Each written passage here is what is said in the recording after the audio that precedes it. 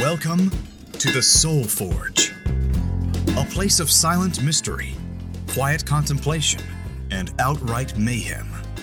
Join your host, Sean Vanderloo, as he guides you through the adventures of living. Together, we'll talk about life and love, sex and dating, joy and heartache, memories and loss, and so much more. Don't worry, it's not nearly as pretentious as it sounds. Get ready for life, the universe, and everything on the Soul Forge. Hey, my soldiers, how are you today? This is Sean, of course, surprise, it's me again. Episode 11 is all about loss. And what the heck is loss? Well, I've been informed that it's always better during these podcasts if I don't rely too much on Google searches and articles and whatnot. So the only thing I'm going to do is pull up what loss means according to the dictionary. So loss is the act or an instance of not having or being able to find. Or it's a person or thing harmed, lost, or destroyed. It's a failure to win a contest. Or the amount by which something is lessened. My favorite definition for loss is the state of being robbed of something normally enjoyed. So why are we talking about loss? Well, we've been going along and talking about all kinds of different things, like what would we wish for, what makes us angry, how do we deal with that, how do we make decisions? Okay, that's all great and everything. And sure, I've talked about who I am and what I've done, dating and all that stuff, which seems to be the most popular episode so far. Great. But what is loss and why are we talking about it? Everybody deals with loss in a different way, in their own way. People lose different things. So let's get right into it here. No funky preamble. I'm just going to get right into why I want to talk about loss and kind of why I wanted to start the whole podcast. I've lost a lot of things in my life, and I've been told quite often and repeatedly that, hey, you should go talk to a counselor, you should go see a psychologist, you should go talk to someone about this. Go call up your EAP, Employee Assistance Program at work, and find somebody to talk to. And I've done a little bit of that, but it's awkward talking to a stranger, and I find it doesn't always help. And in fact, the last time I called that line, talked to a guy down south just over the phone, and he said, you don't need to talk to anybody, you're good. And clearly, I wasn't good. But we'll get to that. All right. So, what are some things that we could lose? Well, we could lose a contest. We could lose a sports game, and that's a type of loss. I was in the chess club in high school. I lost a lot of games, and I won a lot of games. But is that a devastating loss? It's not. I didn't win the game. Whatever. I was in a trivia thing in high school as well. Sometimes I won, and sometimes I lost. It didn't really mean anything. A lot of times I was in competition with people in my class, and they didn't always know I was in competition with them, but I was always trying to get a better mark than they had. So when I didn't get a better mark, I lost I don't even know what you would call it, the competition, the game, I don't know, because they didn't know that they were playing necessarily, so not really a loss, because if the other person doesn't know you're playing, then it's not really anything. The heart of the issue that I really want to talk about is loss of people that you're close to. So like I said in a previous episode, when I was around 5 years old, my parents split up and I lost a fatherly influence, and I've been searching for one ever since in my relationships with friends, stepfathers, fathers of girls I've dated. There's no real replacement. And my dad's still around. In fact, we talked last night. That was fine. But I never had the full experience of having a father day in and day out. So that was a type of loss. The first death in my family that I was aware of happened when I was 5. My great-grandfather on my mom's side passed away. I had just turned 10, and he passed. And I knew him well enough, I guess, for a 10-year-old. But it didn't really hit me, and I didn't get to go to the funeral. So that was a loss. Sad. That's 30 years ago. Almost, 31 now, or close to it.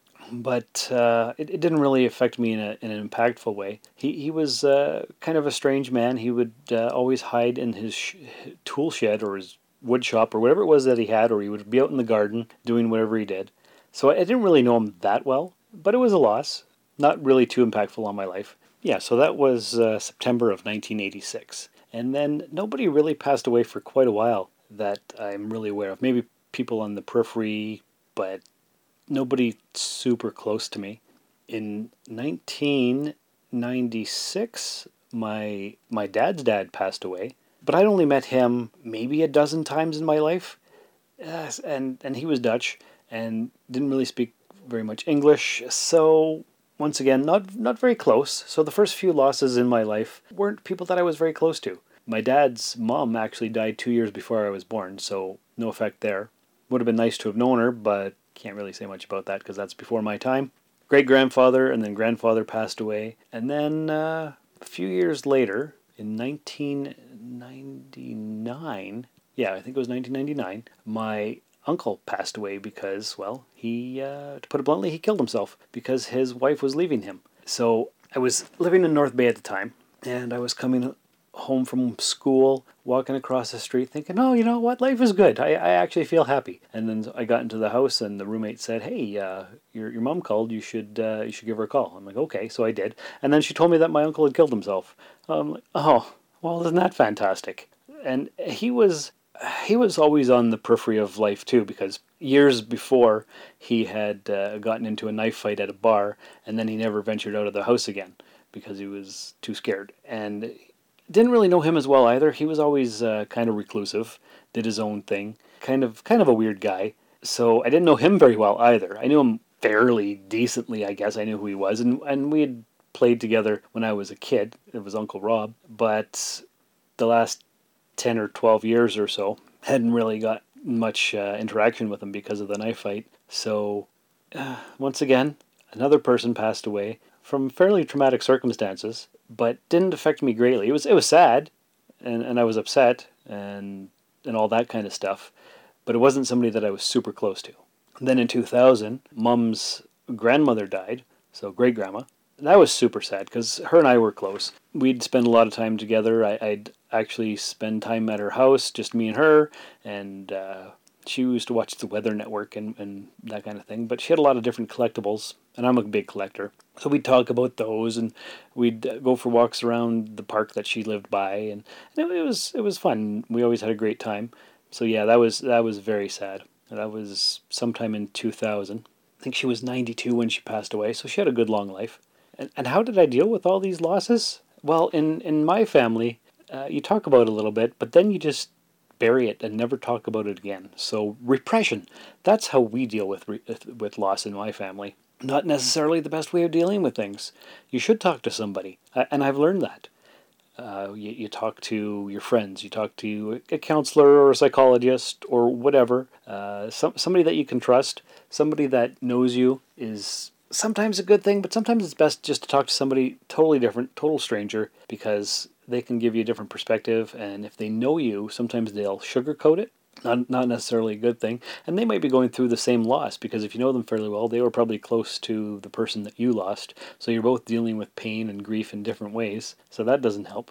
So that was the year 2000, and then I don't think anybody close really passed away then. After great-grandma and Rob passed, my mom's parents, Bumpa and Dee Dee, that's what I called them. Grandpa was Bumpa and Grandma was Dee Dee, just nicknames for them. They kind of isolated themselves. After a few years, Dee Dee stopped talking and interacting with people, and I think they thought she had dementia. But I don't think that's what it was. They claimed it was Alzheimer's and whatnot, but I think she just kind of gave up on life and was so depressed at the loss of her mom and her son that she just gave up. So by, I think 2003 or 2004, they put her in the hospital because nobody could take care of her. That was sad. And then in 2005 came what I would consider the biggest loss of my life. Trish and I had a son, born January 3rd, 2005, but not really born because, and this is super hard to talk about, he was too big, and the doctor was incompetent, and it was too late to do a C-section, and the baby was in the canal for too long, and he didn't make it. That was January 3rd, 2005. We named him Xander Aaron Enzo. Enzo was the proper name of Bumpa. Aaron's my middle name. So 2005 did not start out very well. And did I go see a counselor? I did not. In fact, it was very difficult for me to talk about. It's still very difficult for me to talk about nearly 12 years later. Is it more than 12 years later? It's more than 12 years later. It's almost 13 years now. And for about 5 years, I don't think I ever said his name. I just couldn't do it. Still is extremely difficult. Finally, in late 2009, early 2010, Trish said enough is enough and hooked me up with a counselor. I was able to finally start talking about it. Worst thing that I think anybody could go through is the loss of a child. Did I deal with it in a healthy way? No, I didn't. I repressed the heck out of it. I did get a tattoo of his name. That was the first tattoo I had gotten. I'd wanted a tattoo since I was 8 years old, and I finally got it when I was 29. Memorial tattoo. Not the most exciting thing to do, but I had to do something to honor him. It's all I could really do. It's such a powerless feeling, and wow.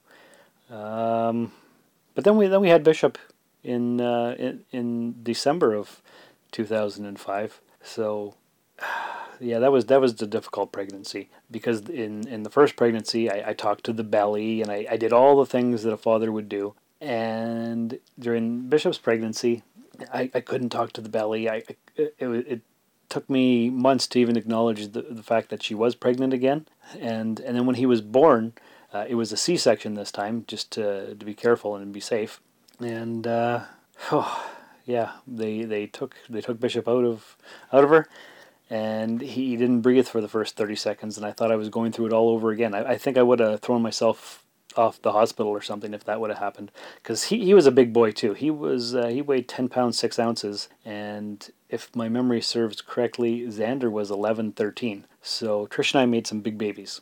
So that's what happened there. And then in 2012, that's when the losses started piling up in rapid succession. I finally decided that Trish and I weren't working out, and we were just together for the pain, or because of the pain, or because nobody could understand our pain, or whatever it was. But we finally drifted apart, and in 2012 we split up, and I went to see a counselor and had 5 or 6 different sessions, and I think that kind of helped me through the transition phase. But it was still a loss, because we were together for nearly 9 years. Pretty much my entire adulthood was with Trish, and she taught me a lot of things, and I'm forever grateful for her. She always said that she felt bad because she caused me so much pain that I'd never felt until I was with her. But I lived a lot with her too, a lot because of her. So 2012, that was the end of that relationship. And then in January of 2013, Dee Dee passed away. In September of 2013, Bumpa's sister died. And then in October, Bumpa died. So I lost both grandparents in 2013. And then in 2014, actually on Bridget's birthday, Bridget was the girl I was with at that point, March 31st, 2014, I was driving to work. I got a call from my mom's house, but it wasn't my mom. It was her husband, Bill, my stepdad. And I answered the phone, "Hey, Mom," and all I could hear was crying on the line. Came to find out that Mom had taken her own life that morning. So that was probably the second worst loss of my life. So 2012, I lost my relationship with Trish. In 2013, I lost both grandparents and my great aunt. In 2014, I lost my mom, and more lack of communication. I didn't talk to a counselor. That's the one I called the counselor, and he said, "Oh, you don't need to see anybody." And then in June or July, Bridget's parents split up, and she needed sympathy, and I couldn't give it to her. And I'm not a fighter, but we had a big argument on the phone. I was trying to deliver the mail and keep it together, and she was calling and looking for sympathy, and I couldn't give it to her, and I yelled at her, and it must have been loud enough because people turned their head, and I said, "Listen, I can't feel bad for you. Your parents are just split up. Mine's gone." She hung up on me, and it wasn't good, and yeah, it came and it went in the relationship. But by late 2014, early 2015, that was the end of our marriage. And by the end of April, I had moved out and gotten my own place. So in 2015, I lost my wife. So I lost a big relationship in 2012, lost a grandparents in 2013, lost my mom in 2014, and in 2015, I lost my wife. So how did I deal with the loss of my wife? Well, I was still dealing with the loss of my mom, so not very well. That's when every day I would post positivity memes and articles and all kinds of stuff on Facebook. I didn't have Instagram back then, or else that would have been bombarded with it too. And it took a good solid 8 months or so until I could finally feel like I was somewhat over the loss of everything. I'm still not, because how can you be? 'Cause that was loss after loss after loss, and so I've lost parents, I've lost grandparents, I've lost kids, I've lost relationships, and guess what? I'm still here. How am I still here? Sometimes I don't even know. It seems like a miracle from time to time, but there it is. So what should I have done? How should I have dealt with all these losses? Should I have talked to counselors? Should I have talked to psychologists or psychotherapists or whatever kind of professional deals with this kind of stuff? Probably. Should I have had better communication skills with Bridget? Yes, most definitely. Because that relationship just kind of fizzled out, evaporated, disappeared. We've talked about it since, and neither one of us fought for it, and we just kind of let it go. So traumatizing, very sad, nothing good. Nothing good came from any of this except for, I guess became more awakened. I don't know what the proper term is. I've always been, I think, a little bit more self-aware than other people. I don't know if that's true because I'm not other people, so I can't really say how they experience life. But if you're listening to this podcast, you're probably more aware, more awake, more awoke, whatever the term is, more enlightened. I don't know. I'm not even sure. I'm not trying to be pretentious here. I'm just saying that that's how I've always felt. Whether it's true or not, I don't know because there's no way to judge it, right? So anyway, that brings us back to the earlier definition. The state of being robbed of something normally enjoyed. And that's true. I enjoyed my relationship with my mom.